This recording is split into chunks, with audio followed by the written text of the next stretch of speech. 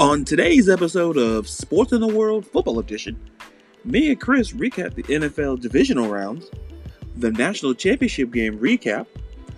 We talk about Marshawn Lynch, the Houston Astros, Antonio Brown, some Hall of Fame announcements, and so much more. That's today on Sports in the World Football Edition.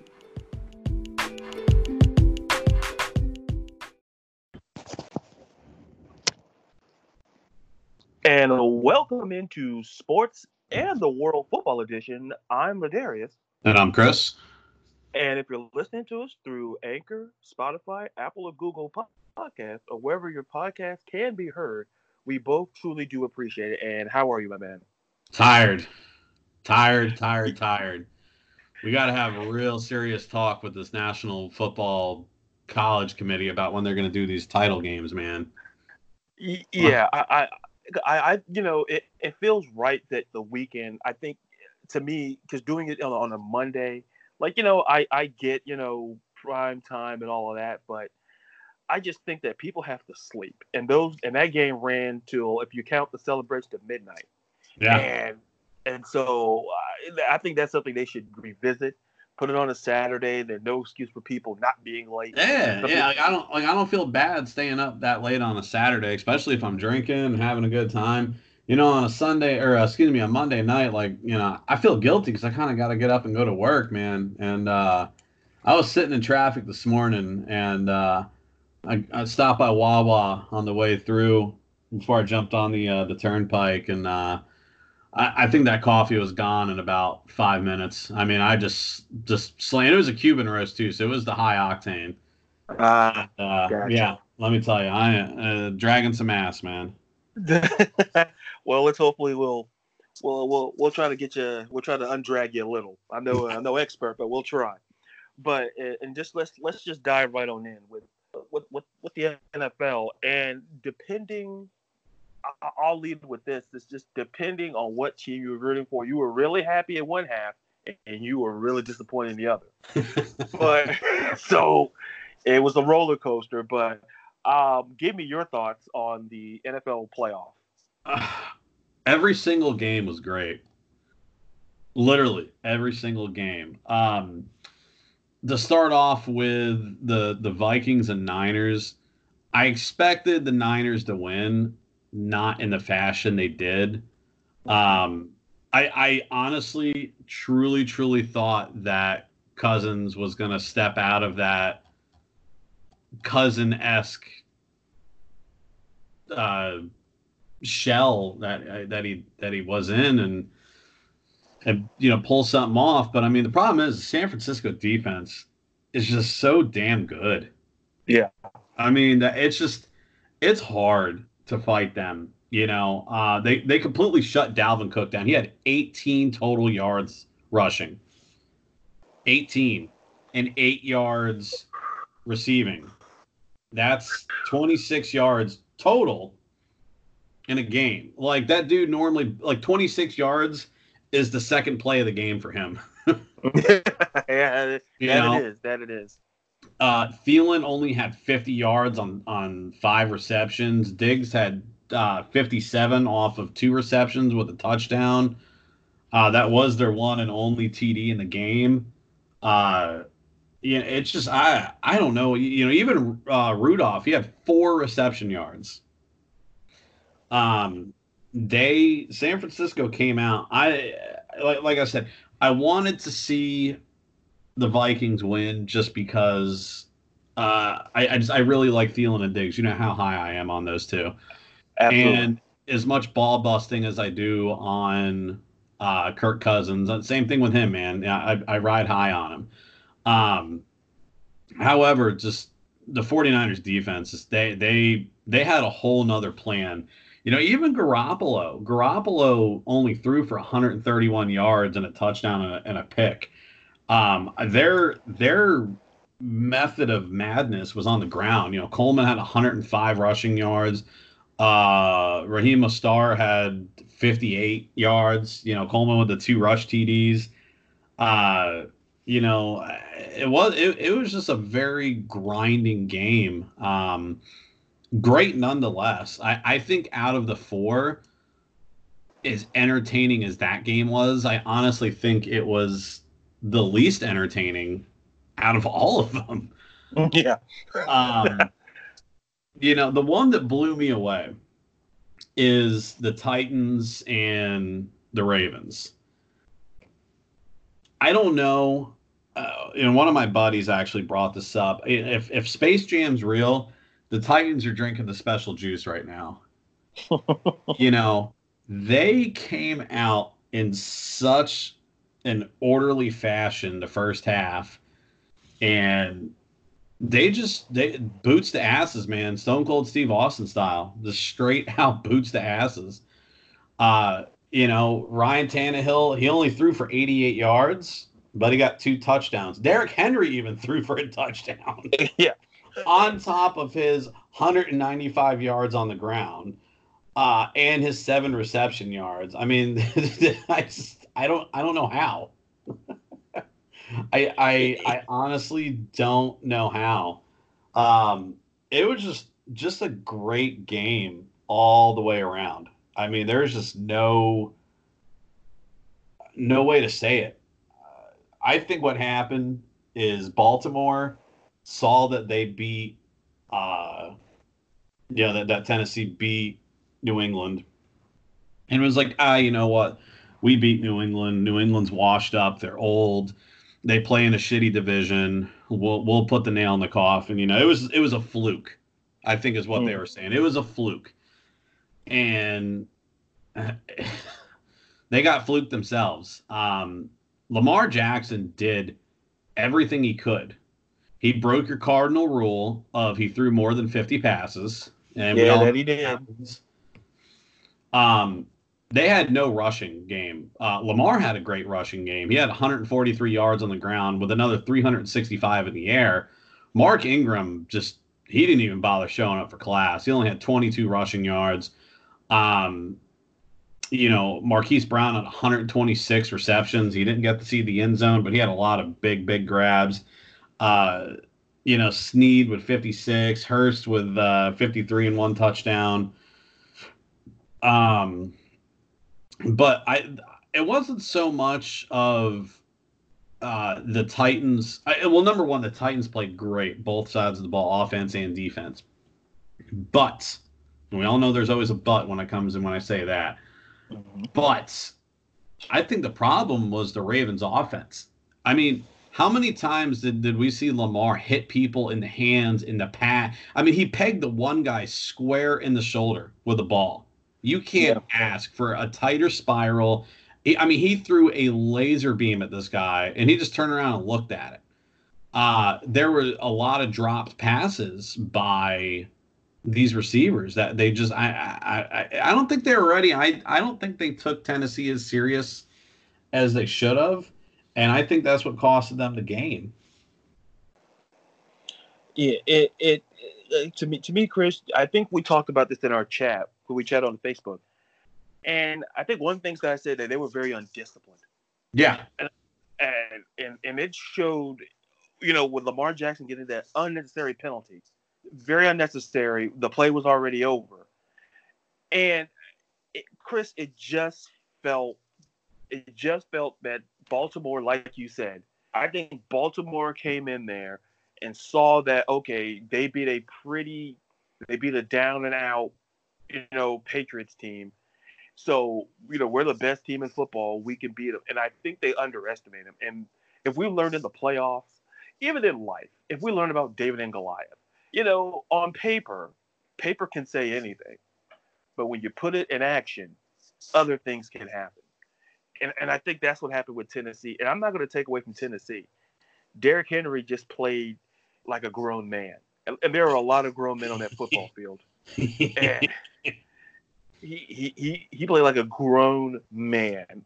He was Deboing people all over that field. He used Earl Thomas as a blocker. And I'm like, Jesus. At that point, I knew that's when the game was it was done. When you have when you got Earl Thomas throwing blocks for you because he's just so confused on what's going on. I think it was just maybe one too many hits from Henry. Watching that, man. So this is actually, I think, only the third game I've really sat down and watched Tennessee play. So number one, they're not in my market. So that's and you know, the community I live in, we're not allowed to have satellites, which is dumb. But that's another story for another day. So I never really got to see the Titans play a lot. You get to see a couple highlights here and there, you know, or just when I'm doing research for the show. But to really, so the first game I really got to sit down and just watch Henry and his madness was against the Pats, and I was like, oh shit, this dude's just a grown ass man. And I mean, you know, the thing is Mark Ingram's like a big dude, and he makes Mark Ingram look like a child. He makes a lot of people look like a child. You know, Yeah. I didn't know how to just wrap my head around all of that, but damn it, man, he was just bucking through people, mowing people down. I mean, he stepped on like the same dude like 2 times. It was like, do you ever play what was it on Nintendo 64? NFL Blitz. Yeah, I played that. All right, so you're like, you can just like stiff arm people and just, I mean, essentially just commit felony battery on somebody as you're running down the field. That was our boy, man. He just, dude, stud. Derrick Henry is a stud. With the way they're playing right now, Kansas City, watch out. You guys are hot. You guys are high flying, and you guys are showy. But Derrick Henry will tire your defense out. He will tax your defense. Be ready. That's going to be a hell of a game.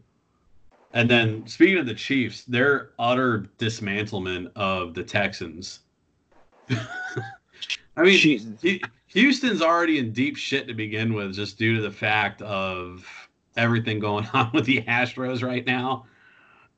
This just made things even worse. And now they're talking about hiring Jason Garrett. I think people are moving. I think they need to call our buddy CJ and his moving company. I think they want to move out of Houston because Jesus. If y'all need it, Movers Are Us on Facebook. Go get them. Because it was bad. And you know what, Chris? That's the game I actually watched more of. And, you know, it really felt that Houston, they're going to do something. And then all of a sudden, something happened called the second quarter. And then the third quarter happened. And then, folks, you can see where I'm going with this. The fourth quarter happened. It just went from bad to worse in a very rapid succession.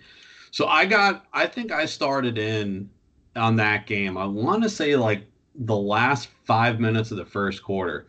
So it's already 21-0. Houston. And I was like, oh shit, because like I figured it would be a good game, and to be honest with you, I was playing Xbox and I was whooping some ass on Call of Duty, so I was kind of high on that, so I didn't want to leave just yet because I was really curb stomping some people, and you know, so I'm like, all right, and then like I switch over from the Xbox to the cable box, and I look at the score and I was like, oh shit, Houston, we've got problems. You know, and I'm like, like, did Kansas City just choke? Is Andy Reid doing Andy Reid things? And then the second quarter happened, and I was like, like the Terminator has been activated. Like, that's how I feel. Like, Travis Kelce is like, what was it, Terminator 2 Judgment Day? When it's like the shape shifting and the T-1000 that like shape shifts into the cop, and he's just like running full speed through everything. Like, that was Kelce that game. I mean, dude. It's just like I say, like what Derrick Henry. I mean, here's the thing with Travis Kelce. He had 10 receptions, 134 yards, 3 touchdowns, and that's the most receiving yards and receiving touchdowns in a playoff game as a tight end. More than Gronk, more than Jimmy. It's Travis Kelce. And here's the thing, Chris. If you want to go all time, listen, in Kansas City, that's the third most receiving yards in the Chiefs playoff game and the most receiving touchdowns.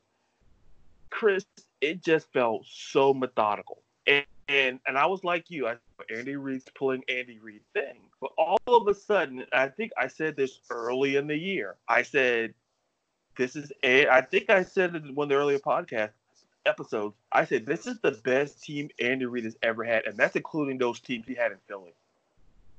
Because of the fact that he has an all-time talent as a quarterback.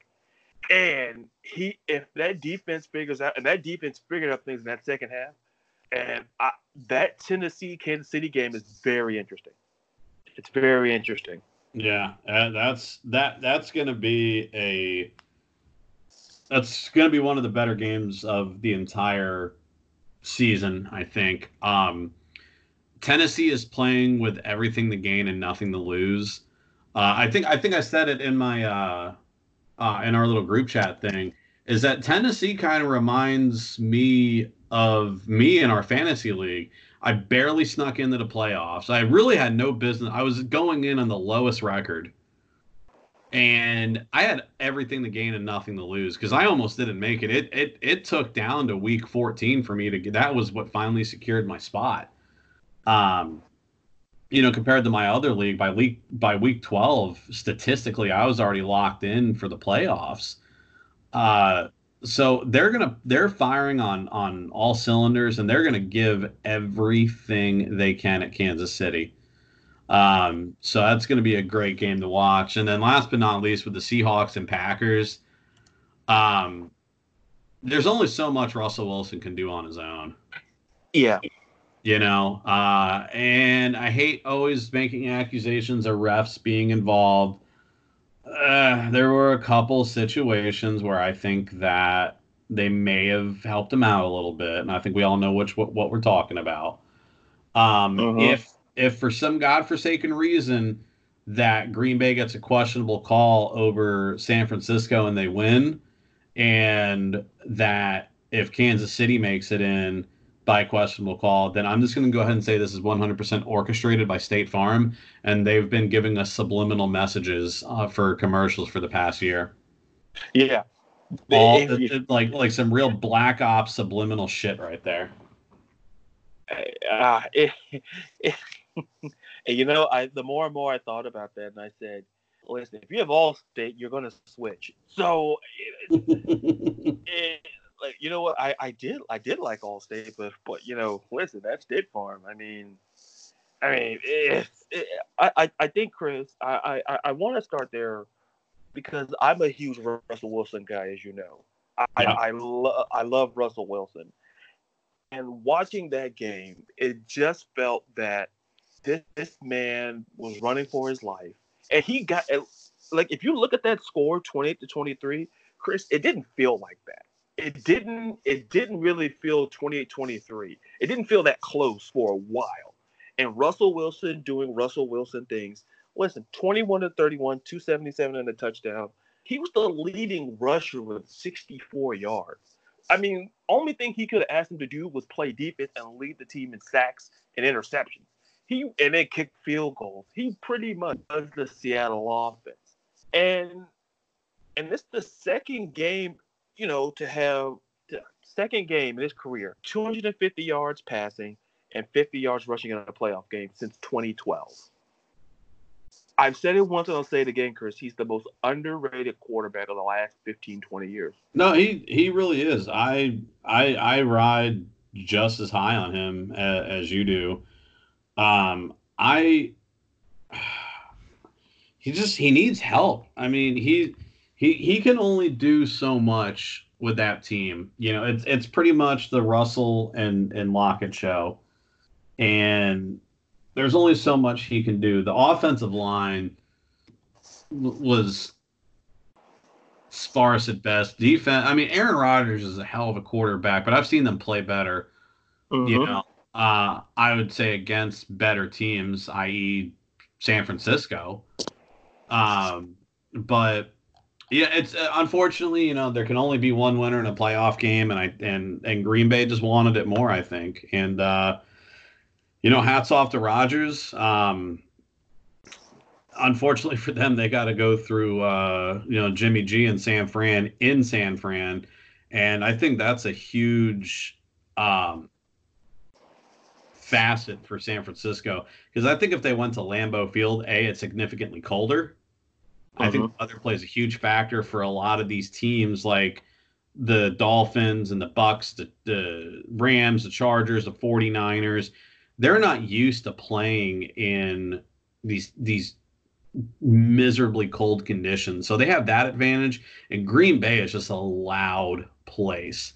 So I think with them playing at home in San Fran might give them the edge a little bit. But all in all, it was such a damn good weekend for the playoffs. I think overall, I think this is one of the better years that I can remember. For all 4 games were actually good.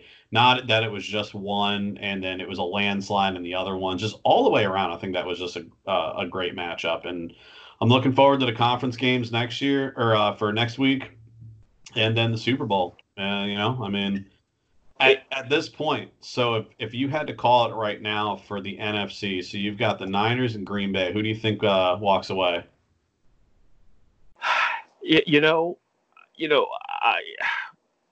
I like Aaron Rodgers. I really do. But that San Francisco, I know Kyle Shanahan. And I know his offense because it was our offense in Atlanta. Yep. That San Francisco team, I think I can say unequivocally that they're the most well-rounded team left in these playoffs. And I feel, and I'll put it this way, consistently, the most balanced team. And they had a couple of fluke losses, but Chris, the way they played listen, that Minnesota team is not shabby at all. And I really like San Francisco. I really do. There's a part of me that says trust Aaron, but there's a part of me is saying that I think that defense under Robert Saleh, that defense all year has been very good. Nick Bosa, a lot of first-round picks on that defense. So I like San Francisco out of the NFC. And who do you like out of the AFC? The AFC, I get to the NFC. I guess let me answer my own question on that first. We'll jump over. Okay. I agree with you with Shanahan and all of the voodoo mystery work that he can do. I think the only difference is it's going to come down to the quarterback, and it's going to come down to game management. And this is Jimmy G hasn't been here before. He has under Brady, where he sat on the bench and had a clean jersey and held the clipboard for Belichick. But I think it's different when it's kind of like when in the first Star Trek movie when Chris Pine's character first becomes the captain of the Enterprise. It's a little different from the academy to being at the helm.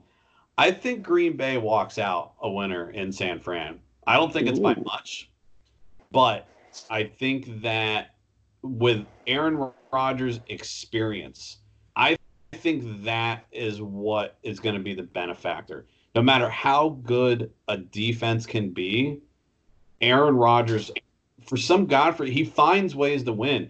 If he can't make the pass, he'll put it on the ground. If he can't do either one, he's going to get inside that defense's head and start calling audibles and calling all this weird shit at the line to get him to jump.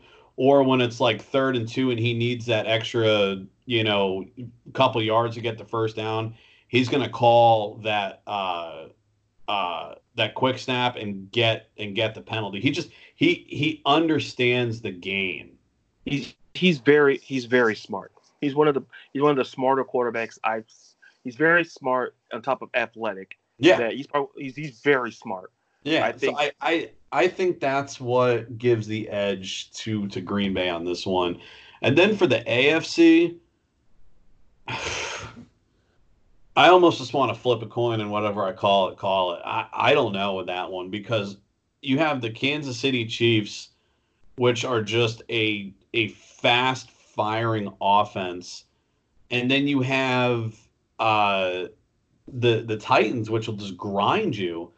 So I don't know. That can go either way because the Titans can go march down the field, hold the ball for 10 minutes and score. And then the Chiefs can get the ball and score 3 touchdowns in 3 minutes. They proved that against the Texans. But then I'm wondering, the Texans are a good team, but were they that good? Were they playoff quality, or was it just they lacked the divisional talent and got the easy road in? Kind of honestly like the Patriots. The Patriots got the easy road in because of the lack of quality in their division. So I don't know. I think what that comes down to is if Tennessee can play the same defense they did against the Ravens, I think they win. If they slouch on defense 5%, Kansas City's going to exploit it and just run, run, run.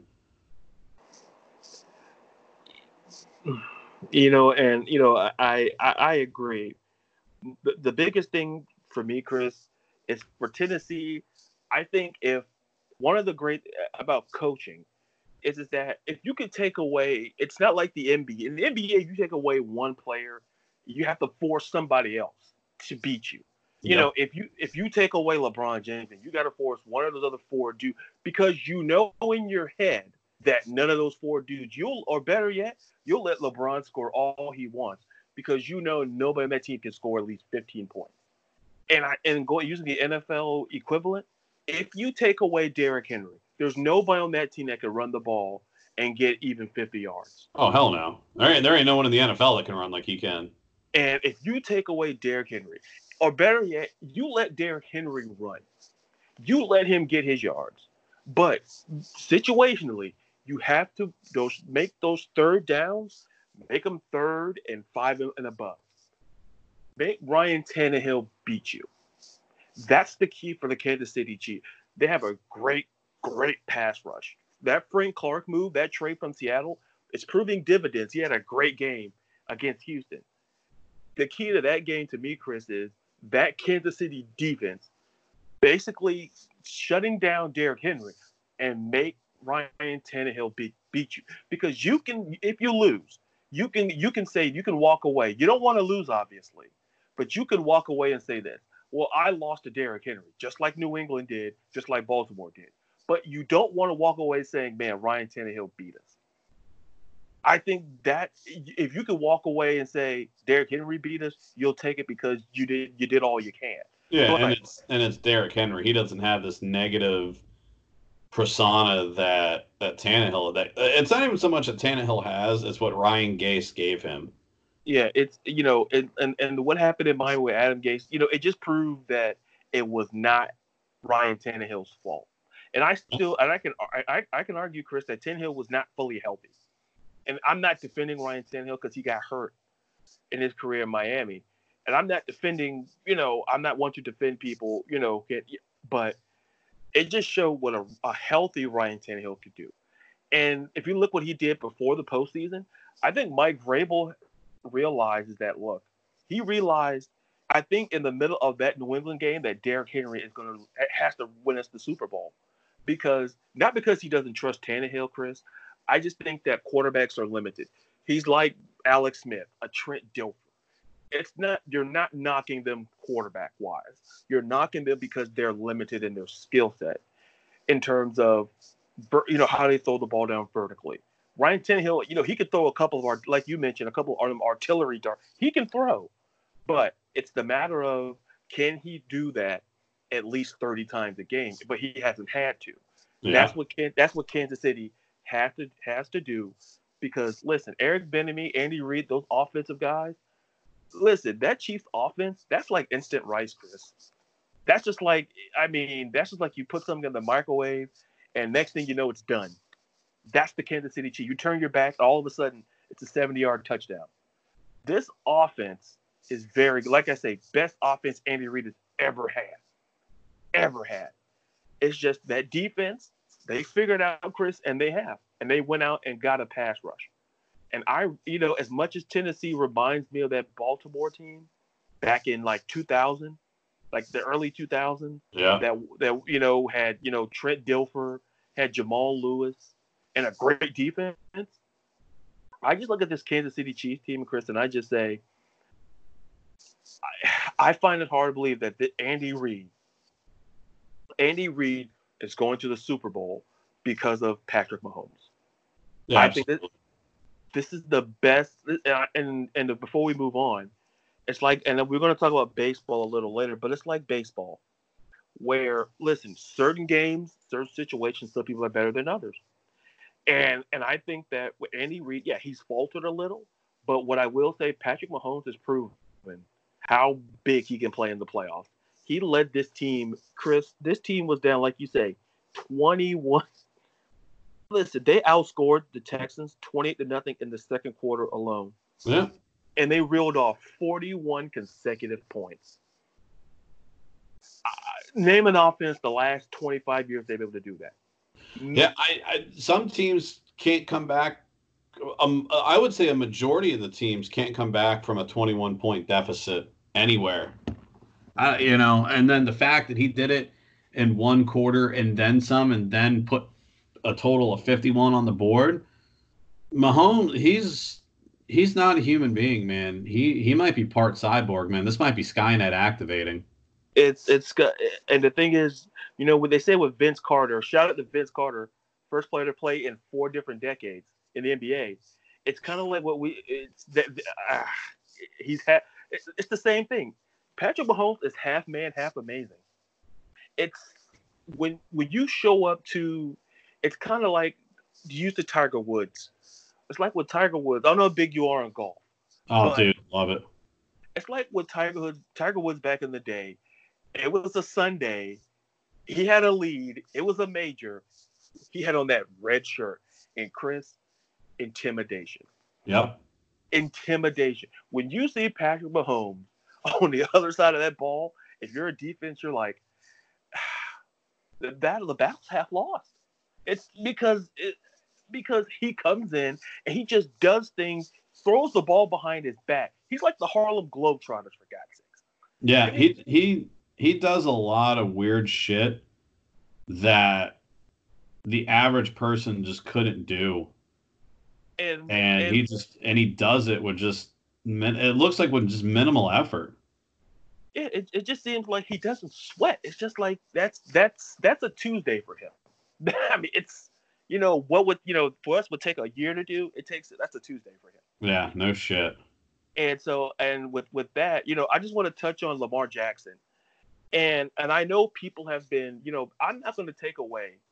He was the MVP of this league, and I think what happened, and I just want to touch on that before we move on, is that they play. I think the Titans, very good football team, but here's the thing, he had the most rushing yards with 350 yards passing, most passing yards in the playoff for the Ravens, second most rushing yards in the playoff. What happened to Lamar Jackson is, and listen, and I think what happened, and this is why I say blame, because everybody blames, whether it's a company. In a company, who do we always blame? It's like we blame leadership. Yep. We can't blame the guy in the mailroom. We can't blame the woman in accounting. We blame leadership, even though it's a machine. But people want to cut the head off the machine and think, oh, we'll put something on it and it'll work. No. It's just like with your body. Like, okay, yeah. Oh, yeah, I eat salads all day, but do you exercise? You can eat a bowl of kale, and what are you getting? And with the Ravens, listen, that defense allowed those yards, by the way. Yep. And that's the thing is the defense allowed it, and Lamar's job is to throw the ball effectively and deliver it to the receiver in a timely and effective manner to where he can catch it. He was literally pegging people with the ball. You can't ask for more precise throws than what he did. I mean, but here we are. And people are going to blame him and talk all this shit about him. Where was his receivers when he was throwing the ball and it hit him in the hands or it hit him in the wherever, I mean, he put the ball where it needed to go, and they failed to do their job, and that's to catch the damn thing. So it was bad. And one of the things is that, listen, it's one of those things where, listen, winning MVP, Chris, do you know the last time that the last player to win the MVP who won the Super Bowl in that same year? Probably that dickhead Tom Brady. Actually, Kurt Warner, and that was in 1999. Oh, wow. All right. The last time an MVP won a Super Bowl that same year. And it speaks to the fact that, I'm not trying to say it's a curse, but it speaks to the fact that we can sit here and blame Lamar Jackson. He's the quarterback. That's fine. But, even I ribbed him. We all, because of the fact that he's a quarterback. And he stood at that podium, Chris, and he was super calm. He took accountability when it should have been that defense that did. Because the last time the defense gave that rush yards to one running back, Chris, you have to go back all the way to 2013 to Super Bowl 47. That's the last time the Ravens gave up that many, and that was 110 yards to Frank Gore. But the Ravens still won that Super Bowl, though. That was the most rush yards they gave up by an individual. They gave it to an individual player. So at some point, it's the defense. And listen, Earl Thomas is your best block. Essentially, I'm surprised the Titans didn't call for 12 men on the field. Because you're counting, you're like 1, 2, 3, 4, 5. Okay, there's 11. Wait, is that Earl Thomas? Does he play for? The ref said, okay, he has a Ravens hat on. So even though he's blocking, it'll work.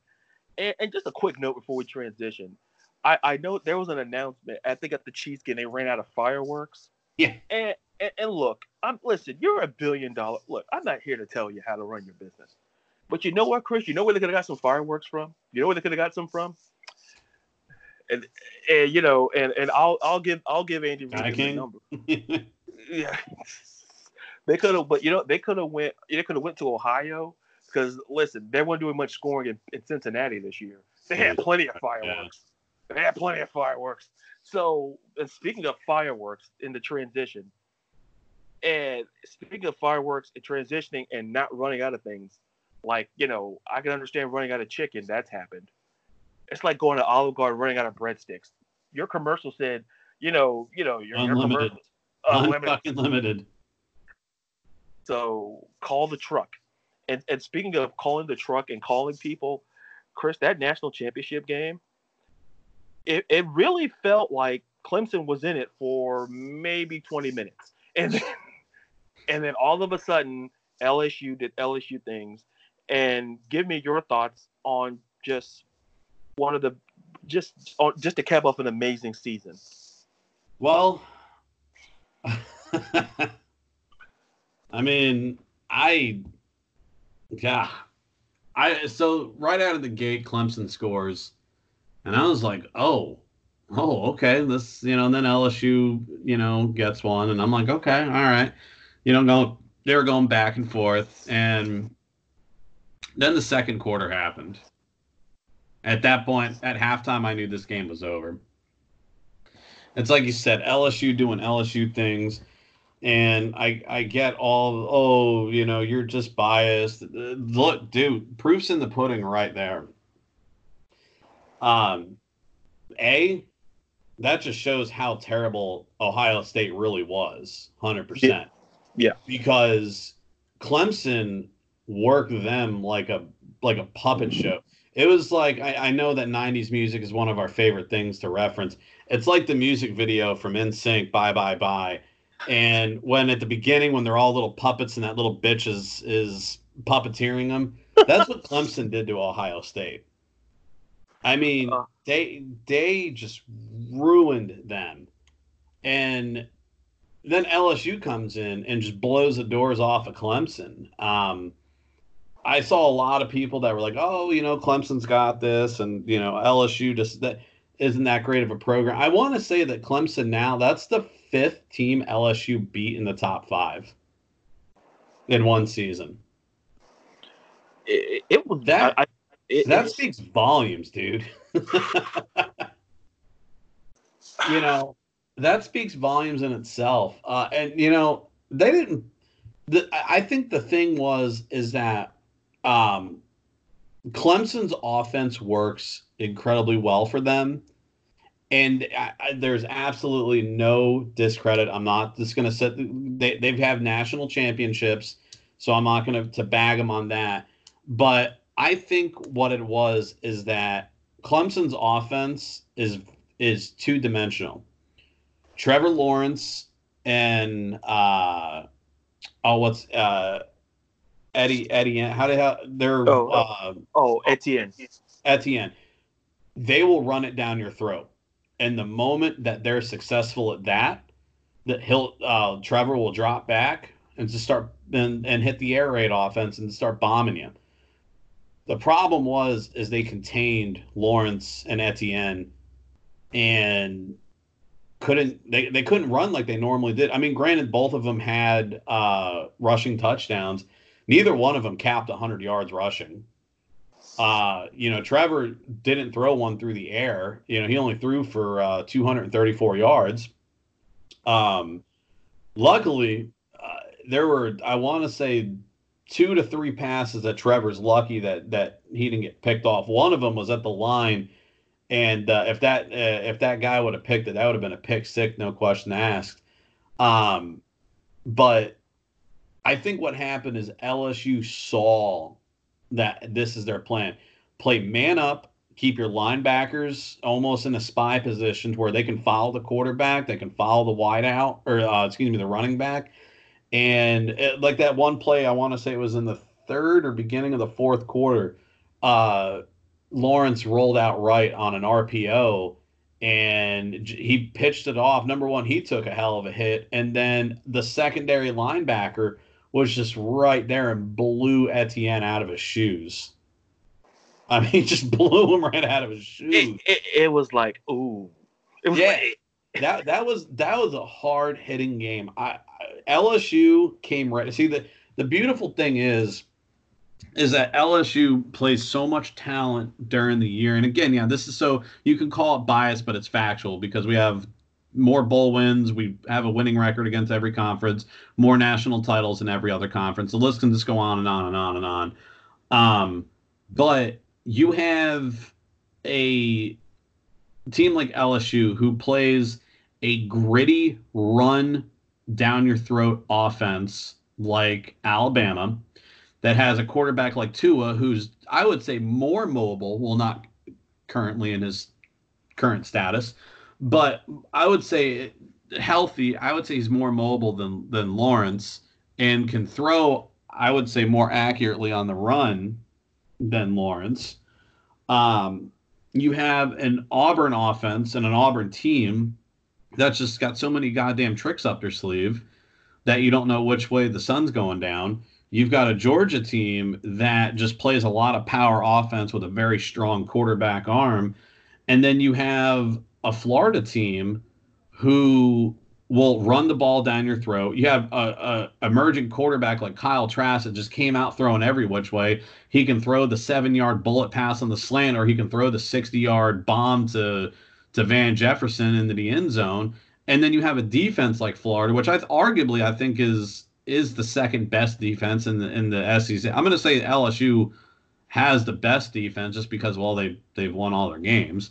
But a lot of that also has to do with their offensive production. But LSU plays so much competition. They've already played Clemson a couple times this season. They've played the mobile quarterbacks with Tua. They played the trick plays with Auburn, the power offense of Georgia, and then just the insanity that Florida can bring to the table with all the weird shit that we can pull off.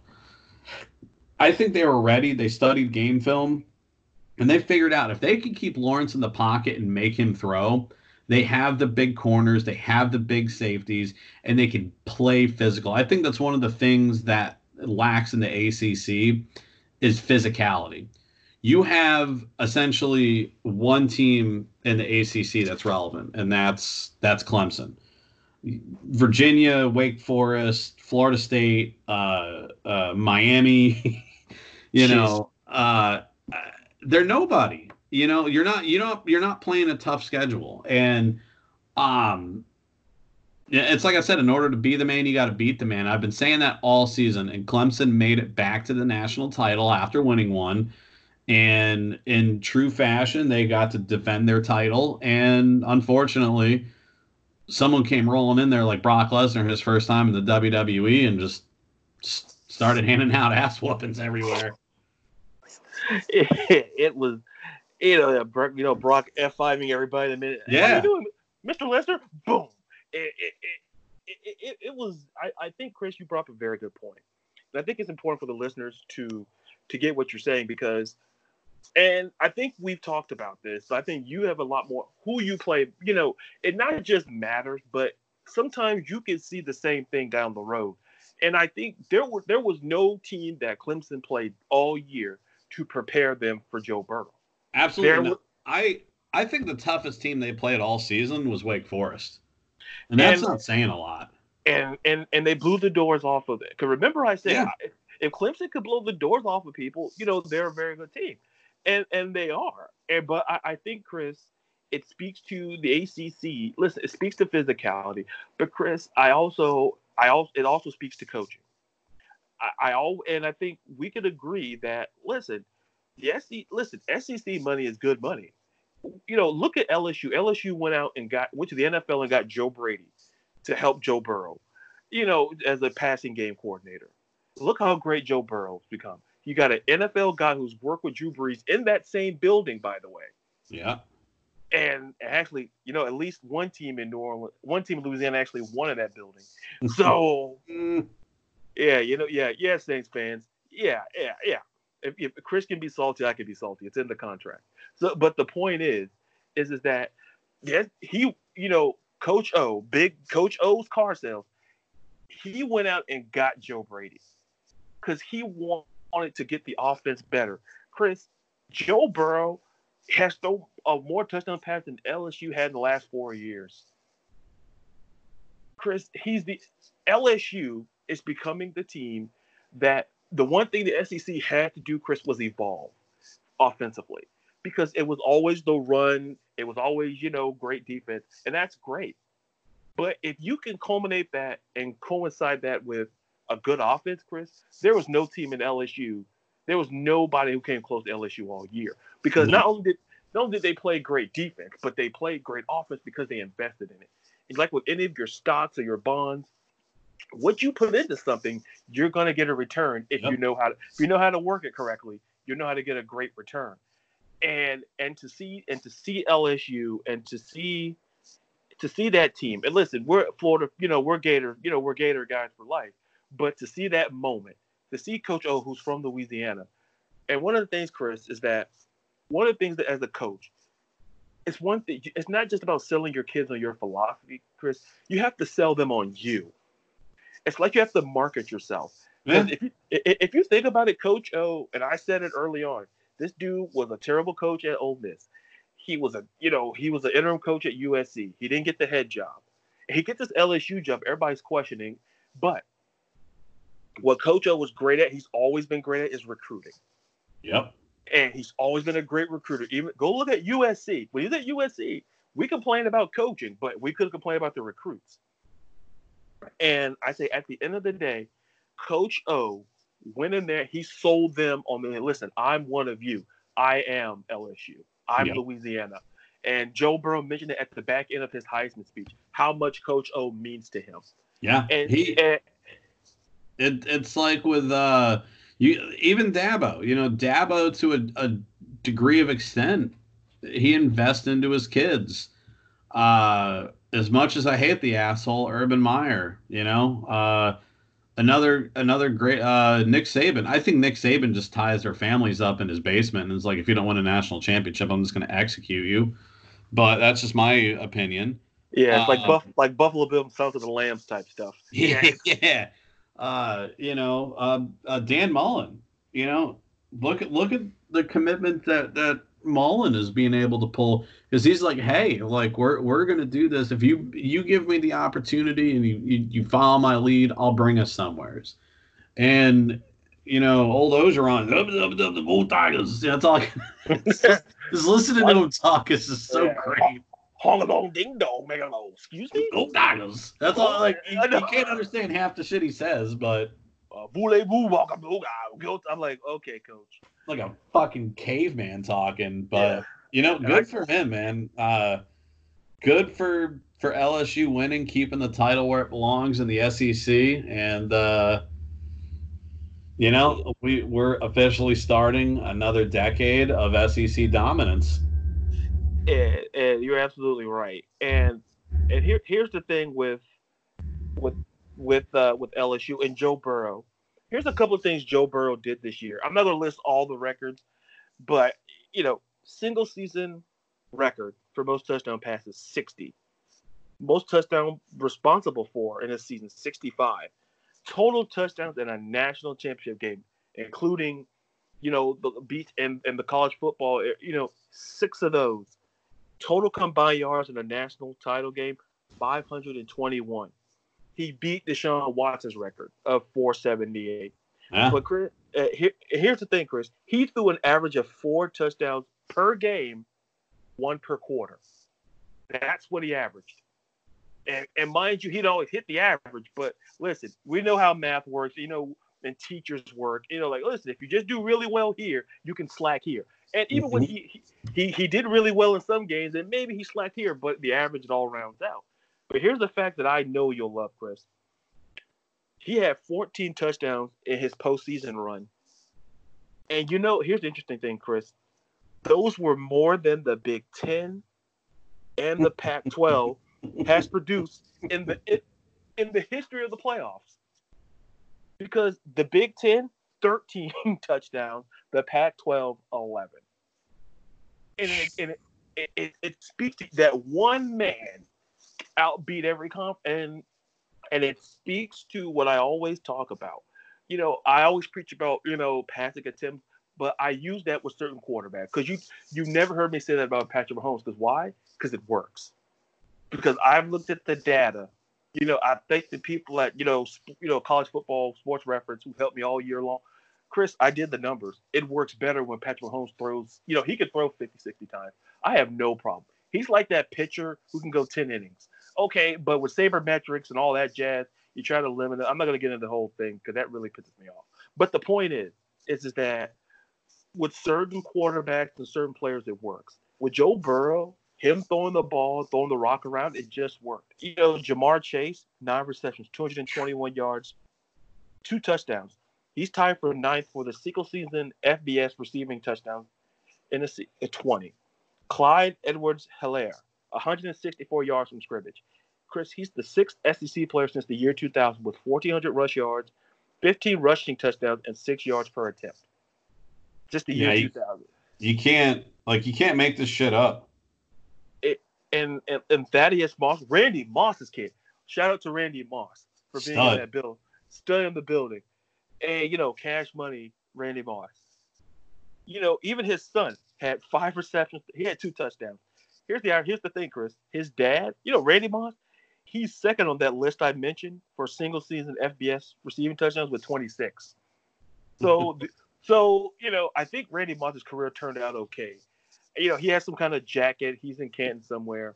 You guys can look it up. But here's the thing about LSU. Offensively, if this doesn't culminate it, Chris, I don't know what does. They own the FBS record for the most points in the season, 726. 726. Chris, they played 15 games. They went and that beat the record of the 2013 FSU team, which was no slouch offensively either. No.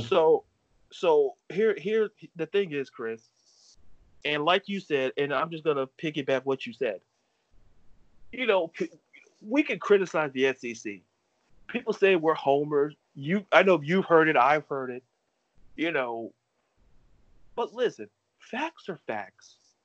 You can't dispute the fact that, listen, with the SEC, we're already great. We were just great before this. But now, you look at teams like LSU. Look at Florida. Look at these teams that were playing offense. These quarterbacks looking like pro quarterbacks. You don't get really great quarterbacks coming out of the SEC. That's just factual. great defensive players, great receivers like OBJ, Jarvis Landry. OBJ handing out fake money like he's the Treasury Department. But the point is that but the point is that the SEC, it's about evolution, Chris. It's about evolving. I think why some people survive and some people fail is evolution. I'm not talking about the whole Darwinian thing. So don't send me, don't go to @SportsWorld on Twitter and Instagram or the Facebook page at Sports in the World and say, oh, he talked about creation. No. I mean evolution in the concept of looking at an idea and making it better. And I think that's what LSU did. LSU, Chris, when I thought of LSU, I thought of Les Miles. I thought of, Fournette running the football, ground and pound, and an average quarterback. But all of a sudden, Coach O comes in with hong long ding dong, and he comes in. Go Tigers! And go Tigers. That's the best. Oh, my God, it's great. If that doesn't sell you on who Coach O is, folks, I don't know what will. But he went out, and like I said, he went out and invested and spent some of that SEC money and got a guy who understands offense, along with another guy who understands offense. And you get 726 points. It's about evolution, Chris. Yep. It's about evolution. It's about if the Big Ten, and you talk about the ACC's problem is the Big Ten's problem has always been they're just not fast. You'll get your big old country boy, or not country boys, the big old corn-fed linemen out of the Big Ten, and they go on in the NFL and do great things. And you got to be able to evolve outside of your conference. If you can win. It's one thing to win your conference. If you can step out and play a team and beat them that you're not playing once a year for the past 150 years, and you pretty much know their playbook inside out. That's I think the Big Ten's biggest failure is their lack of competitiveness. Number one, in their conference, and then outside of it, they don't venture out to play. Open season openers against good teams. Instead, they'll go after FAU or go after someone to beat up and pad their stats up. And it's living proof. And this national championship proves it. Is if you don't play tough competition all year long, you're not. And I get where some people's fact as well. It's the Big Ten. We don't have control of our schedule. I get that, and you're 100% right. You have to play Indiana and Purdue and Iowa and Northwestern. I get that. You get some, Penn State's hanging in there, Wisconsin, Minnesota, they're there, but they're not. For your season openers, go play Oregon, go play USC, go play Florida State or Florida or Miami, Auburn, Mississippi State. Don't beat up on your crosstown community college. And that was living proof, is that Clemson was not prepared for the type of assault that LSU was getting ready to commit. Ohio State was not ready for the type of assault that Clemson was willing to commit, and that shows right there. So, strength, and this is the thing that bothers me is you get these teams that have, our schedule is so tough. By what fucking metric are you rating this from? And it proves that, they say that there's SEC bias, but I mean, they practically forced some teams into the playoffs and they just got thrown right out, the first game. So again, I sound like a broken record, but the SEC has they're the best overall talented conference. And we've got more ranked teams, more national titles. And, the thing is, if you look at since the conception of the playoffs, we have more teams winning trophies than any other conference. Does the ACC have more than one team winning a CFP title?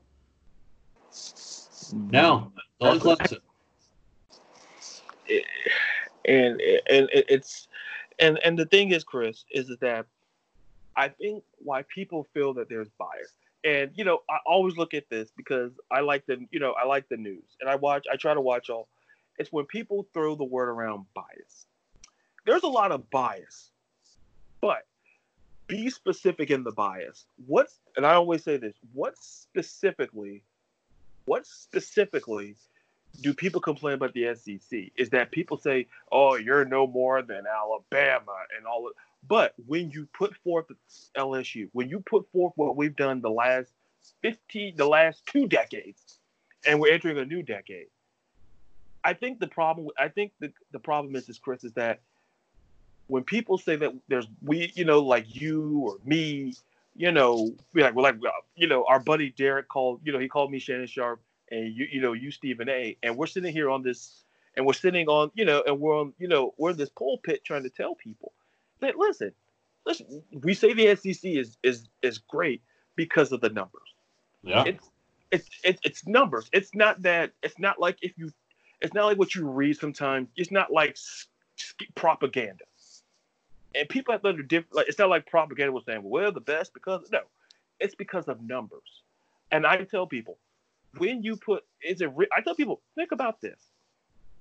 Yes, there are bad teams everywhere. There are bad teams in every conference. There's at least 2, maybe 3 bad teams in every conference every single year, unequivocally. It's just like I said in the '90s. Like we use the '90s music. Listen, I was the guy who said, listen, we already have NSYNC. We already got the Backstreet Boys. O-Town can go. Because nobody needs Nick Lachey. He's a good dude, but, we're good. And the reason why we do that, Chris, is called survival of the fittest. It's that when you look at the Power 5 conferences, Chris, who survived the last, at least as one of the top 2 teams the last decade?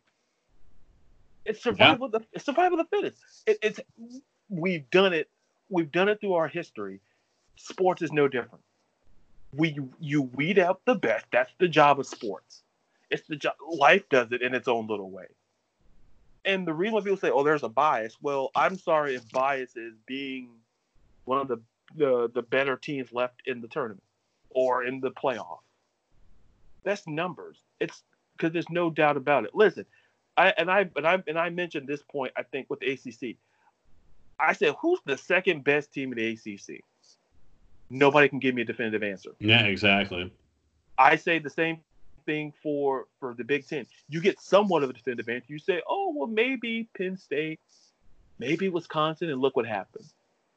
Like, my point is that we can sit here and argue semantics, but the fact of the matter is, if you can't come at me with it's facts, if the SEC bias is based on facts, I could argue like Florida finished 6th in the country, and we could have easily, if we just listen, the teams we lost to Georgia and we lost to LSU. We didn't lose to I'm not going to call out certain schools, Miami losing to FIU, but the point is that.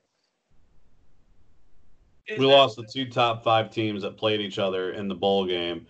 The one LSU we straight out lost to. I think the refs had a helping hand in Georgia's victory being secured because apparently a ball can bounce off the ground and in someone's hands and be called a completed pass. But that's next season.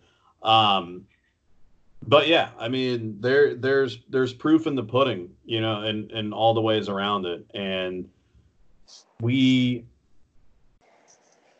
could talk about it until we're blue in the face, but the numbers, like you said, the numbers speak for themselves. And, like I said, LSU, congrats on bringing a title home. You guys deserve it. Go Tigers! Go! We got our boy Burrow smoking a stogie on the couch. He's celebrating his last victory as a quarterback for the next year or two. Yeah. Enjoy it, buddy. He knows that his fate is sealed going to Cincinnati, so that poor guy. But yeah, I mean that pretty much wraps up college this season. It was a great season, a lot of ups, a lot of downs and twists and turns. And watching teams be high and mighty because they beat up on little midget schools fall when it matters, that's all that counts. It does. My favorite part of the season. it, and to put a bow on it, the ups and downs. Listen, you know, like I say, it's I'm not going to repeat the numbers, but I just want to go off on a smoother transition. Is that even when it comes like to mascots, Chris, we got better mascots. Like, listen, better budget, better. I mean, we actually have live mascots sometimes. And listen, I don't know why you bring a live tiger to a stadium, but listen, I'm glad they brought the other tiger. But did you see Clemson's tiger, Chris? Like, listen, I don't know what I don't know what the budget, Chris. Listen, I'm no pecuniary expert, but I think I said on social media, y'all need to leave Tony the Tiger's cousin Joey alone. It's not his fault he looks like that. Listen, cosmetic surgery is not what it used to be, folks. No. I mean, you put down $2,000. I mean, you get $1,000 worth of work. That's all I'm gonna say. Yeah, you only got one titty. You didn't get both titties. Exactly. Oh, that's an extra. Yeah, it's like, can I just make one giant boob? That's not how it works. Well, let's experiment. How about the Cyclops? That doesn't work that way. Yeah, no, they need a. I saw somebody started a GoFundMe page They did. to get this guy a new costume. And I got real close to putting money to him. Like, no, Darius, don't do it. Don't do it. But speaking of putting in time and money, I want to transition into someone who's put in a lot of time equally on the field, and as he did in this community, and that's Marshawn Lynch. And I know you had some things to say about that, so I'll transition that to you. Yeah, man. I have always been a fan of Marshawn Lynch from when he stole that golf cart at Cal during the game, and he's driving around. Like that was just hilarious. But you know what? Not only was he a good player on the field, he was a role model because he could go out there, play for 60 minutes, and not act like an asshole, not have negative press. He did press conferences because he had to, and he would just sit there and stare at you and be like, well, you already know why I'm here. 2 minutes and 10 seconds, 2 minutes and 5 seconds. He just did not he wanted to play football. That's all he wanted to do. He didn't want to do all the bullshit that goes with it. He just wanted to play the game. He got hurt one good time, and I think that I don't want to say triggered, but pushed him in a direction of, hey, you know what? Maybe it's time for me to get out while the getting's good.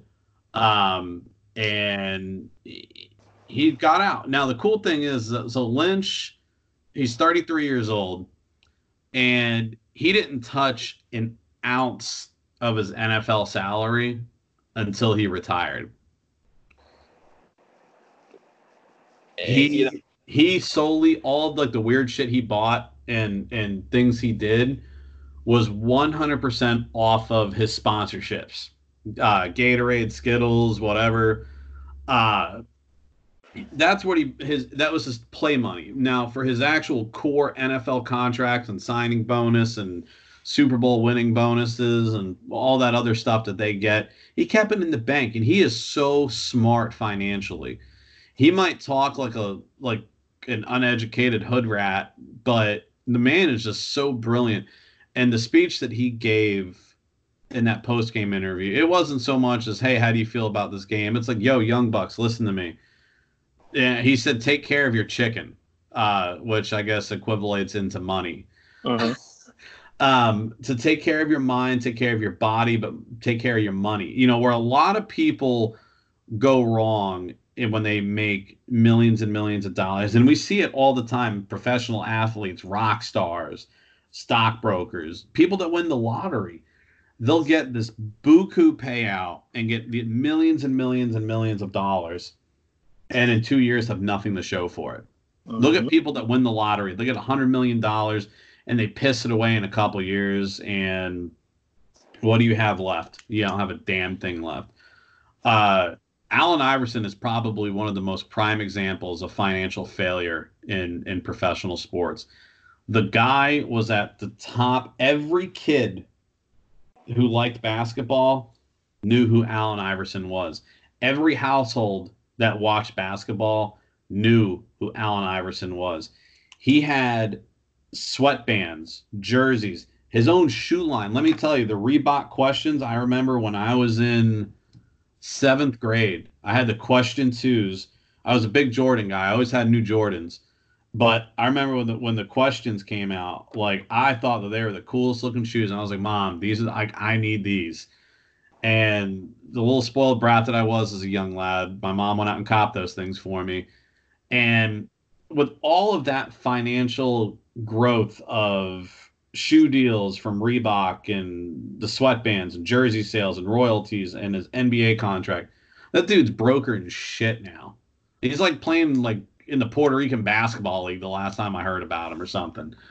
You know, the message that Marshawn gave to the young athletes, just to take care of your body, of your mind, of your financial situation, um, that speaks volumes. And I hope that the younger players that were recently drafted or their rookie contracts are getting ready to expire, or players like Burrow who are coming into the NFL, I hope they heard that, and I hope they take his advice, because there's so many people that will go out and get all this money and piss it away and not save. Now, I'm not saying to go play the stock market and have all these 401s and IRAs and all this, but do you need like a pet tiger with 18 Lamborghinis, 15 houses, and a healthy dosage of hookers and Viagra like Lamar Odom did?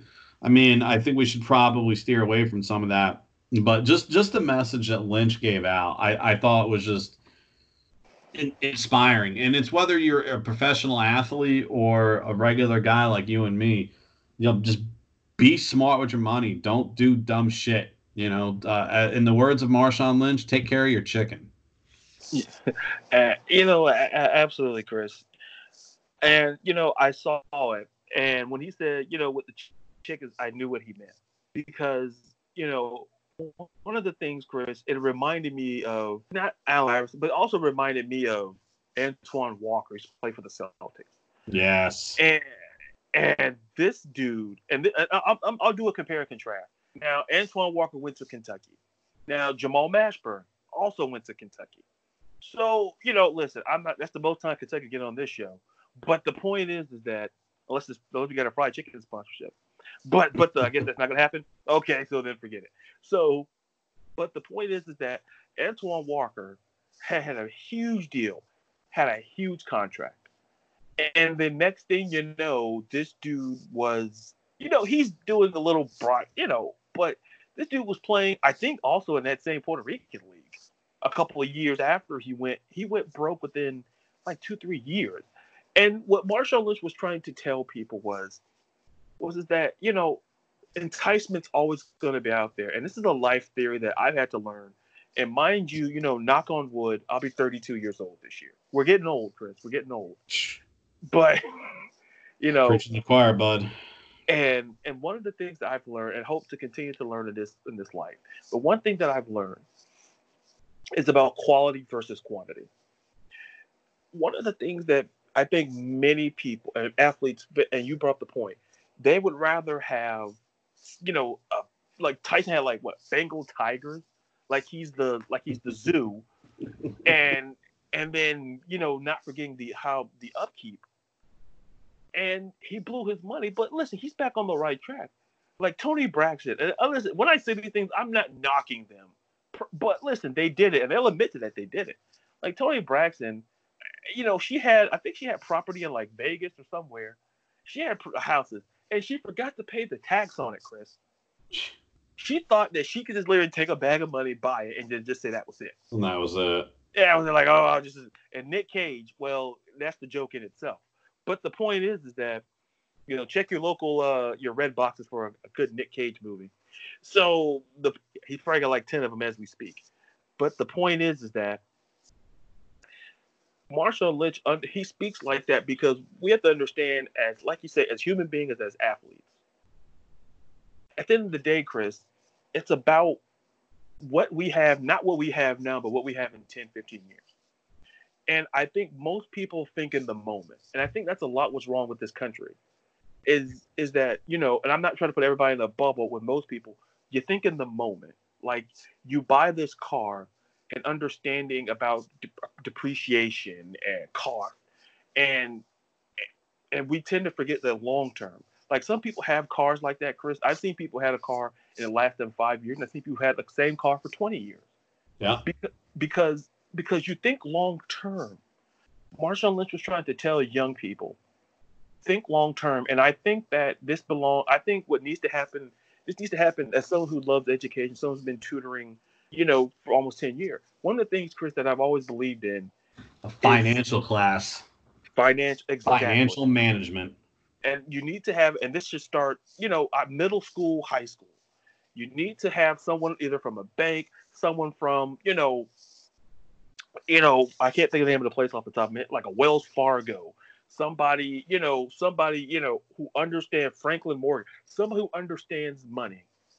Teach Chris. Some people don't know how to balance a checkbook because they feel like, oh, I just use my card. Oh, that's great, but wait till you look at your credit score when you don't. Mm-hmm. And Marshall was trying to tell young people, listen, be smart. Quality, quantity.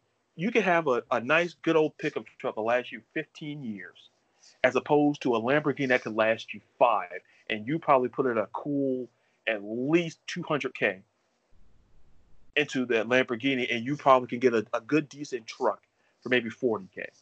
Yeah. And get more out of it. And he was trying to teach financial responsibility. And like you say, Chris, I think a class is ideal for that.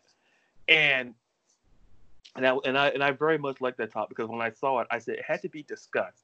Even like with some of our listeners, it could help people, because I think we get caught up in, we make money, we got to spend it.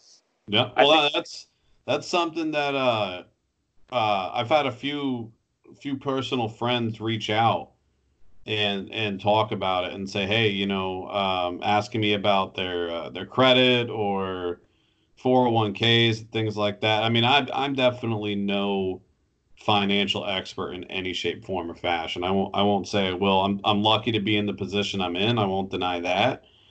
But by no means am I a financial professional. But I try to give the advice when I can, and yeah, I mean, it's exactly what Lynch said. Just save your money. Don't go buying tigers and shit. There's nothing wrong with spoiling yourself. You get a big bonus from work. You take a couple thousand. You want to go on a trip to, I don't know, Italy or Australia. Just not maybe not when Australia's on fire, but something like that. Yeah, go for it. But you don't need 18 Lamborghinis. And I think that was the bigger message, because like you said, I'm no financial wizard either. Because I remember my dad telling me years ago about 401ks. You don't think about that when you're a teenager. You don't think about it. Absolutely not. But the older I get, I'm like, oh, my old man was right. And trust me, I don't want to ever hear me say that. But if he listens, you were right. But hopefully I'll just say, but we just put some of that Ed Ogeron footage in there. Bingo. And that's what I really said, not that you were right, Pops. But on that note, is there anything else, Chris, that you want to talk about? I think that was very good what we talked about. I think it was very important. I can't stress that enough. So you have one very recognizable NFL player, Marshawn Lynch, giving financial advice and making sense of himself. You have another very famous NFL player handing out fake money at the national championship. I don't know if you saw this article of Odell Beckham handing out fake money to LSU players. Yeah, and I'm like, bro, it's like, I mean, he needs to get out of Cleveland. Like, I mean, it's something in that state. Like, when your most successful team is maybe the Indians, it's time to quit. That's all I'm saying. It's like when you sit around and say, oh man, we can't wait till Indian season to start. I'm not saying hit the panic button, but it's something in the water there. I'm like, this dude is not he's the treasury. It just felt like he went to the reserve. It just went boom, boom, boom. For all we know, Chris, his ego, he probably had his face on the money. So no, if you actually look at the still frame of the video of him on the field, it actually looks like a legit $100 bill. They're thinking it might have just been to get a rise, that it was uh prop money, like what they use in like TV and movies and stuff like that. But still, I mean, but it's just the negative image that could incur on LSU, that you have someone literally handing money out to players on a camera that Yeah, are collegiate athletes. Like, dude, just stop being dumb. Like, you're not relevant anymore, OBJ. Go away. Stop it, doing dumb shit. exactly. He hasn't been the same since they went on that boat in Miami, and I already mentioned the Jay-Z, and I think that was the same boat. To me, I think like Little Boots of the rapper throwing 100K. Like, look, people. Like, listen, I remember one moment with Dan Mullen before we get. Remember when we were at FSU? This had to be, yeah, when we were at FSU, it had to be 2 years ago. And he was doing when we, destroyed FSU. Sorry, Willie Taggart. Sorry, America. But he was in his post-game interview, and he saw one of the players with the flag.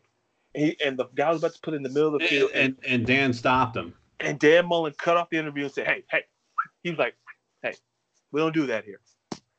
Yeah, it's just have some class, Odell. That's all. Speaking of class, because I don't want to focus too much time on Odell, because he really just doesn't deserve it. Probably one of the classiest players in the NFL actually announced that he is retiring as we started doing this episode. Antonio Gates, from the tight end for the Los Angeles Chargers. He has finally formally announced at the age of 39 that he's going to call it quits in the NFL. So I just wanted to give a quick shout out to Gates. He's won me a fantasy football title back in his prime, so he's one of my favorite tight ends. But he was one of those guys that every time he was on the field, he just gave it his all. Just quick fun fact on him: he's the Chargers' career leader in receptions at 955. He has the most receiving yards at 11,841, and the most touchdown receptions at 116. So he didn't play last season. He was an unsigned free agent. However, when he played in 18, he had 28 receptions for 333 yards and 2 touchdowns. He made a press release as, hey, I want to thank the organization and this and that and the other thing. But like I said, he was a class act on the field. He was a class act off the field. Him and Rivers just had awesome chemistry. So hopefully he enjoys his retirement, and he'll be eligible for the Hall of Fame vote in 2023. So I would expect to see him go on a first round ballot, because I want to say he probably is one of the leading tight ends of all time, probably right behind Gonzalez from your Falcons, or possibly ahead. Yeah, I think when I look at Antonio Gates, and I think when it comes to certain positions, in my opinion, Tony Gonzalez, he got in for a lot of the work he did at Kansas City, I believe. And when I think of Antonio Gates, I think of not just one of the better tight ends, but just one of the better, not just only people, but one of the better players. And it really, and it's one of those guys you root for who didn't get a championship. That triumvirate of Rivers, Gates, and Tomlinson. That's probably one of that not getting to a Super Bowl. I think, it was an injustice. But when you're in the AFC, and I'm not going to get that spiel, but it's a Hall of Famer, in my opinion, calling it a career, and shifting to the Hall of Fame theme. Two of the great coaches that I like for different reasons were going to be inducted into the 2020 class, and first and foremost, Jimmy Johnson from the Dallas Cowboys. When I saw him get inducted, when the guy came, the head of the Pro Football Hall of Fame came. Because listen, he sneak attack him and Cowher, and listen, they're a little older, so you gotta be careful with that. But the point is, it was live camera, so I guess it desensitized it. But and then they talked about their accomplishments, and then I like when they panned to Troy Aikman, who was calling the game, And it was halftime, and he was calling the game. He was crying. It felt like it kind of felt like Titanic, like he was just crying because Jimmy Johnson wasn't just a great coach. He was a great. He understands that. Listen, he drafted Troy Aikman. Got drafted by Jimmy. Jimmy rebuilt that organization because it was garbage. It was garbage, and there's no disrespect to Cowboys fans. Jimmy Johnson's a team builder. He went in and got Emmett. He went and got Troy, Michael. The team that you saw in the '90s deserved, Jimmy Johnson. And to me, quite frankly, I think I surprised he wasn't in already. But I'm glad he got in because if Aikman, Smith, Irvin, and all those guys, and Charles Haley and those guys got in, it was just a matter of time for Jimmy. And I'm happy that he got in because that was probably the best coach the Dallas Cowboys. I could argue the best coach of the '90s. One of the best coaches, the coach of the '90s. And speaking of just good people, Bill Cowher. When I saw Bill Cowher, when he got inducted, he had his family was there. That's what Bill Cowher is. He talked about the Rooney family. He talked about football. He talked about family. That's Bill Cowher. And anybody who you talk to, probably anybody who's ever played for Bill Cowher, people tend to forget. A lot of people wanted Bill Cowher out of Pittsburgh. He went 6-10 a lot of seasons there. But that Rooney family knew that this guy can win us a Super Bowl, and he rewarded that city with the Super Bowl. Yeah. One of the great people, one of the great coaches, and it was just great seeing those two get it. And when you see the reaction of the players, because I think we talked about this with Coach O, it's that we don't look at them as great coaches, but they're great. When you talk about them as coaches, they talk about them as people first. And that's very important. Because, listen, there could be a couple of douches who are coaches who are great people, who are just, great coaches, terrible people. But with these two, they were, great coaches and great people. And when you hear, like, when you saw Troy Aikman crying, you saw a grown man crying on national television. That let me know how much Jimmy meant to him, not just as a coach in those Super Bowls, but as a person. Because there were some low points. There were some low points at Dallas. They went 1-15. And he stuck around. And, once again, congrats to Antonio Gates enjoying his retirement. Congrats to Bill Cowher, and Jimmy Johnson. Well-deserved Hall of Fame. And before you go, you thought we forgot the trivia. We didn't. And I ran this by, standards and means, a.k.a. Chris. So... Before we jump to yes. Oh, go ahead. Yeah, more. Go ahead. How about we talk about Antonio Brown and his? You know what? I didn't want to because we talked about before the show, but I'll let you. Sending number one. I don't even understand how this worked. Like the level of. I kind of want to call it savagery, but then I also don't want to give him that much satisfaction, but sending a bag of dicks to your baby mom. I mean, literally sent a bag. Like, who does that? And then the other thing that really bothered me with him is the Hollywood police ended up coming out to his house over looks like a custody dispute with his kids.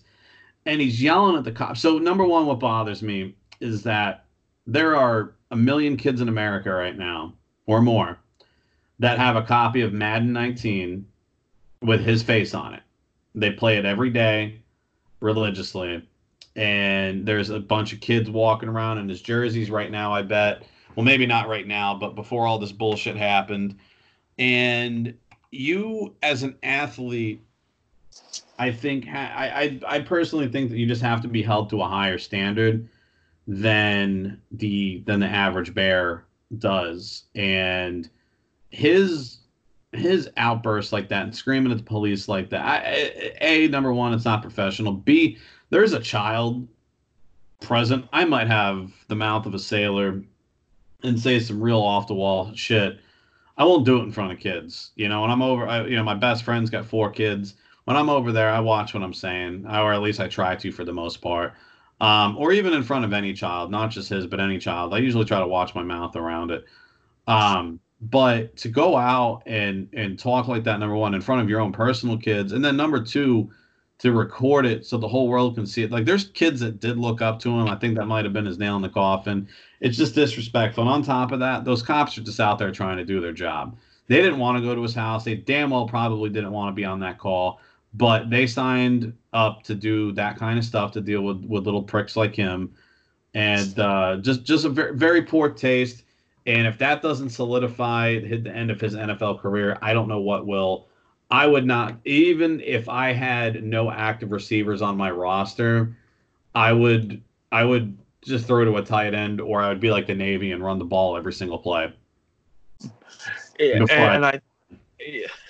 before you give it to AB, you know, I think I said this after the whole incident with New England. I think I said it, and I stood on record and said he will not get signed again in the National Football League because once New England lets you go, that's pretty much it. Because New England has let in a lot of different personalities in that locker room over the last 20 years, and if Antonio Brown didn't work in there, if you think about it, Chris. He was with I could argue, two of the best franchises of the last 20 years. He was a Steeler, he was a Patriot.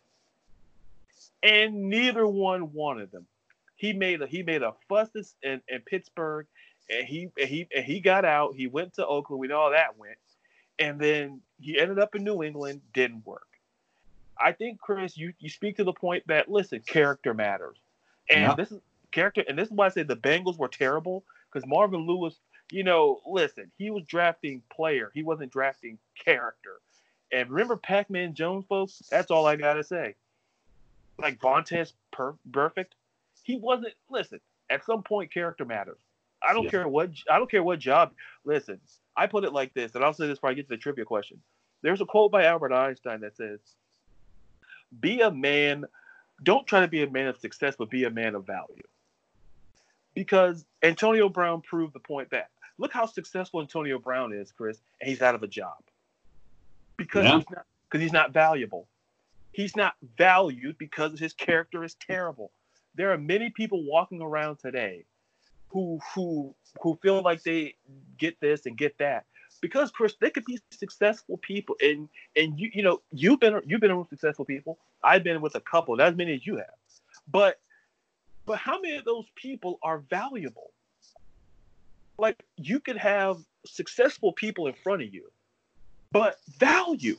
It's like, at the end of the day, if they screwed up enough, are they valuable enough to keep them? And to the Steelers and to the Raiders and to the Patriots, the answer was no. He wasn't valuable. Period. Yeah, 100%. And for the record, folks, the guy shares my name. My middle name's Antonio, and my last name. I'm not gonna get into that. It's a color. So, but the point is that I used to be like, okay, this dude is great, and then he started doing this. And you know what? Like you say, you're doing it in front of kids. The cops are there. They're doing their job. They don't want to take that call, but there's a civic duty. Just try to have some class if you're gonna be out in public. Don't act like an ass. Exactly, and even when the XFL is not going to touch you. Chad Johnson has a better chance getting it as a kicker than you do as a receiver. So think about that, America. Think about that, Antonio Brown, because when New England let you go, and I stand by it, like I just said, he was never going to get another job. When you're at certain careers and certain companies, Chris, if it doesn't work there, where else is it going to work? If you got fired at Microsoft for being a douche, what makes you think someone's going to pick you up? So they're saying, well, why you were at Microsoft? What did you do to screw up? And then I'm like, we can't take you, not because your resume is terrible, because your character's terrible. Period. That's why I say, and I think we're getting out a lot of PBS lessons here today. From financial lessons to people advice. Listen, be people of success. Try to be a person of value. Don't be an asshole. Bingo. Don't make people be like to the point where, oh man, like people can tolerate you as long as you're valuable. There are a lot of people like, oh well, we can't lose him or her. But don't be that person where you just make yourself very expendable by being like Chris said. Because Don't listen, be an asshole. and that's going to be on a poster, and it should be. But I need like what like those inspirational quotes that you see with like real like serenic views and things like that. oh, Like I want to get like a giant mountain, and it's just like Mount Olympia in Washington State, and then just a caption instead of like tough times make tough people or don't give up until you're at the top. Don't be an asshole. yeah, you know what? I think I got some research on my hands to do. Excellent. But The but last thing I want to touch on, speaking of assholes, and then we'll hit trivia, and then we'll be off like a prom dress. Don't be an asshole like Mr. Zora from our friends at the Red Sox and the Astros and, well, everywhere else he's touched. So in the news, the Astros have been accused and actually proven of cheating. They were using in-stadium software and equipment. So you know the different like the infield cameras and things like that they have for the strike zone and for like replay and things like that. I've seen them. Yeah, I know what you're. Yeah, I know that. Don't they have them like in the outfields or like center field and places like that as well? I think. Yep. They have specific locations. Yeah. So apparently, the Houston Astros in their 2017 season, when they won their first World Series, thought it would be a great idea. They came up with this elaborate system to be able to steal the sign calls between because as you know, so when they're getting ready to pitch, they usually have a set schedule of pitches that they're going to throw to players, of course, naturally before they get out on the field. The bench will sign to the catcher. The catcher will throw his finger signs to the pitcher. That's how they figure out which pitch. It's not all Jedi mind tricks. There's actually secret communications there. So the Astros thought it would be a great idea to break in or do something with the system where they can actually monitor and steal and intercept these calls to be able to have the ability to predict pitches and be ready and, of course, win. So the Astros have fired their management staff. The owner stepped in, got rid of them, fined them $5 million, and also nailed them on a lot of draft picks. So now, and it makes sense now, because if you remember back to the 2017 ALCS, it was them and the Yankees, and they had home field advantage, so they got more games at home. The Yankees won in Yankee Stadium, and Houston won in Houston. And now it makes sense because they had their fucking playbook. This is some Bill Belichick, type situation here. One of the pitchers that I think he's playing on the Athletics now, I want to say, was the one that came clean about this and squealed on everybody. So now, they're taking severe action, and now, what's his face? Zora, he's the champion, or not the champion, excuse me. He's the skipper of the Red Sox, and he was the Red Sox helm when they won their World Series. So did he take that same type of cheating technology to the Sox? Did he pull all sorts of shenanigans in Boston as well? Question mark, question mark, question mark. That's a fair question, because I think we talked about this. We talk about a lot of things off. Before we record, we prep, and we talked about that. And one of the things is that if he took it with him, and there's doubt. Now you have Dodger fans saying, "Oh, because with the Red Sox obliterate, there's a reason for that." But I think, Chris, and this is the point that it ties into with baseball. This is why I've always believed for the last, I think ever since I think I even wrote a paper on it as a kid. That's how nerdy I was. But there was a lot of reasons for that. Well, you know me long enough to know that. But I wrote a paper about Pete Rose, and I talked about why he should be in the Hall of Fame. Because listen, I am not condoning what Pete Rose did. None of us do. But let's be honest. Pete Rose he gambled on his own team. Really, he's the manager. He could put out 9 pitchers out in position. Why is the reliever at third base? Then he's screwing around and trying to throw the game. But to me, a manager only has so much control over a game in that regard. But when it comes to the technology and like you say with a camera, the advent of technology, teams like the Astros and once again, I'm not going to accuse the Red Sox, but if Cora was on that staff and he got hired as the manager, all I'm saying is, folks, is that play connect the dots. But the point is that I think, and it ties me to say that Pete Rose is in the Hall of Fame, and baseball crucified him for over 30 years. Yeah, for gambling. For gambling, essentially, it's gambling. Like, we can get the technical, but it was gambling. And mind you, would you rather have someone who gambled, who really didn't have, he's a manager, he could put, like I say, if he was putting a position player out in third base, oh yeah, if he put why is his closer in center field? Then you could figure it out. But the Astros use technology to cheat. And they stole signs. They, like you say, stole a playbook. And now it throws everything into question. And I also believe that I don't know how far Rob Manfred, the commissioner, is going to go, but do we start looking at that World Series? Do we start looking? Do we start? That they'll go in. I'm sorry. Go ahead. I didn't mean to cut you off there. Oh no, I'm sorry. And do we start looking at the same thing at what happened with Michigan with Chris Webber? Do we start taking away championships? Do we start asking, what do we do? And I'm gonna throw that question to you. Do you? Am I crazy not to think that should happen? Because absolutely not. Strip them. Strip that one and launch an investigation into Boston immediately, because you have it's like if you have a guy that lives in Houston and you find out that he killed people in Houston and he moves to Boston and a bunch of dead people are in Boston with the same type of murder. Well, I even think TV detectives could connect those dots.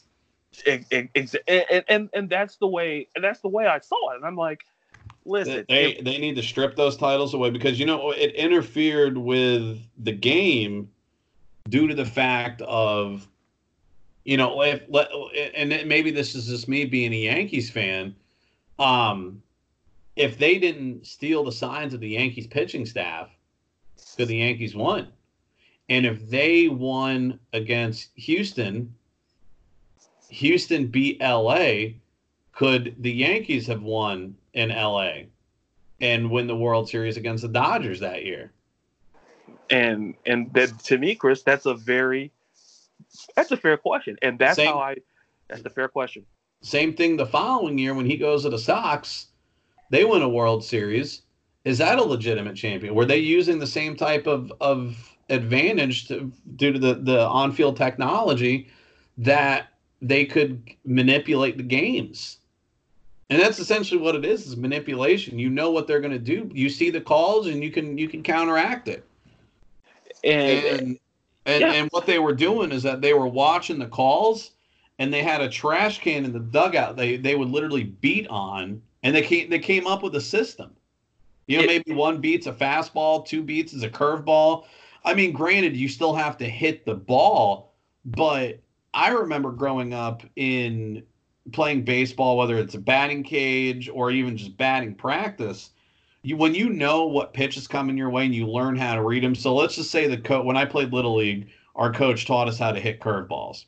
Mm-hmm. So the coach would just sit there and throw 20 and 30 curveball at us at a time. We learned to understand and read it. And this is at 10, 11, 12 years old. When you're in your 20s playing professional baseball, you already know how to hit the damn curveball. So if you know what's coming your way, you're sitting back loading up and waiting for it. So, I mean, shame on them. I hope that they crucify them. to the fullest extent of whatever baseball law they can, and they show that we don't tolerate this. I mean, it's bad enough we had the steroid scandal Mm-hmm. with Jose Canseco and McGuire and Sosa and Roger Clemens and Barry Bonds that I think delegitimized the home run race of the late 90s, early 2000s. See, Mark McGuire did it smart. Even if he did roid it up, he got his 70 home runs and retired and got the hell out of Dodge. Yeah, exactly. You know, it wasn't Clemens that denied it refutely and just continued to say no, no, no, and gets found that he did, or A-Rod who does it gets caught, then does it again and gets caught like an idiot. Um, it's going to be interesting what the MLB commissioner has to say and what he's going to do. Like I said, they've already fined him. The owner of the Astros fired the GM and the coach, and they lost a lot of draft picks for I want to say the next 2 years. Yeah, like the first, second rounders. Yeah. Yeah. So that team is I'm going to say destroyed for the considerable future. I think they should strip those championships away, move to Boston, and launch an investigation there. Yeah, and just to say it before we wrap up, before we get to the question, you brought up a good point. Is that when you know something is coming? Listen, I play baseball too, and one of the things is that you're taught, whether it's in practice, how to curveball, sliders. If every player has that one pitch they can knock out of the park. Mm-hmm. For most people, it could be a fastball inside. For some, it could be a slider on the edge. It just varying upon on the hitter. But the most important thing is that they teach that you can hit it. You can hit it for power, hit it for contact. But you know how to hit it, especially if you know it's coming, and it mitigates scouting reports. I think baseball in its purest thing, to me, baseball has always been my first love. I say that to everybody. Because I've been a Cubs fan my whole life, pretty much. I know America, but the point is that I remember that Sammy Sosa era. I was 11, 12 years old, and I remember Sammy hitting the ball and doing the hop.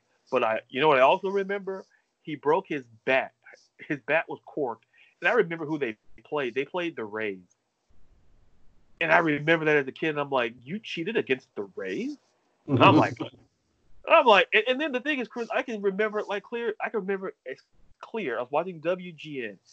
Hit the ball you can tell when it's corked. He hit the ball.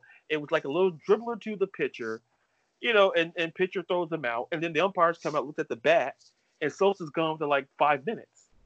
And I'm like, that's how, to me, Sosa's career, forget the 60-plus home runs. Why would you, to me, Chris, baseball's been full of scandal. You can go back to the whole scandal back in 1919 with the World Series. Yeah, baseball is mitigated with scandal, and I think, I think, Chris, it has to be cleaned up, and I think it. Now you add this. This is why people have doubts about baseball. I think you and I love baseball still, but at some point, you got to clean it up to the point where, listen, you got to send a message like you did with the Astros and send a message to the Red Sox, because there's no way, like you say, if there's some dead bodies, oh, wait a minute, there's some dead bodies over here turning up over here near the Rio Grande. And all of a sudden, there's some bodies floating over there near the, Boston Harbor, yeah. Yeah, so it's like, it ain't Jack the Ripper. So, well said there. But speaking of things well said, folks, you learned a lot here today, folks. Chris, we're teaching people. That's what's about, folks. Do what I can, man. Yeah, we're like Mr. Rogers, except without the height, and the sweaters on me are very tight. And I'm not like a crazed killer from Vietnam. Bingo, folks. It's called Google, folks, if you don't get what he's saying. But speaking of things that you can, or I hope you don't Google, is today's trivia question. And today's trivia question is about, it's a football-related trivia question. And once again, like I said earlier, I ran it through Standards and Means, Chris. So he said to run with the question, because that's what partnership works. So here's the question for you guys, and I'll repeat it again. and you'll probably hear it early on in the episode because that's how technology works. So your question is, what's the commonality between these quarterbacks? John Elway, Terry Bradshaw, Otto Graham, Steve Fuller, David Woodley. I'll repeat the quarterbacks' names again. John Elway, Terry Bradshaw, Otto Graham, Steve Fuller, David Woodley. So your question once again is, what's the commonality between these quarterbacks? I'll give you a clue. Think college. There's a college correlation to this list. So I hope that, I hope I didn't stump you. I hope if you sit down and think about it, especially two of those quarterbacks, I'll give you an even greater clue. Think recent, collegiately, and it should lead you to the answer. I'm not going to give it away, but that's something to think about. So that's the trivia question, folks. And I don't know if Chris, do you have any idea what the answer is? You know what? This one, no. I'm gonna have to do some soul searching and figure out how I'm gonna come about this, because even this one's got me thrown for a loop. Because it's one of those questions that it's kind of like when you gave the Sam Darnold to Tom Brady and the no playoff wins. Like, as snarky as it was, I was still thinking about it, and I said, it can't be that simple. And it was. Oh, for the record, Ryan Tannehill, fun fact, has more playoff wins this decade than Tom Brady. So that's a fun fact for your kids at home and for you all in the Boston, in the tri-state area. But speaking of having fun in the tri-state, the fun ends here. And the next time we talk to you on Sports of the World Football Edition, we will know who's going to the Super Bowl. And for the record, our predictions, I think, are locked in at I have San Francisco and Kansas City. And who do you have, Chris? I'm gonna go the opposite. I'm gonna go Green Bay and Tennessee. Ah, man. I think the underdog is gonna underdog's gonna come through. I think he has Hoosiers on his DVD. But until you hear us again, I'm Ladarius. And I'm Chris. And be real, be you, and be blessed here from Sports in the World Football Edition. See ya.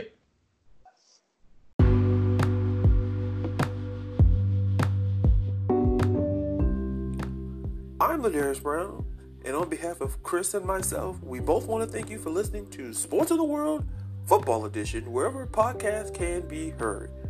If you have any comments, thoughts, good, bad, or indifferent, head over to our social media at Sports the World, both Twitter and Instagram. Head over to the Facebook page, Sports and the World, to go to the About tab, listen to every episode, check out the content, leave your thoughts and comments there as well.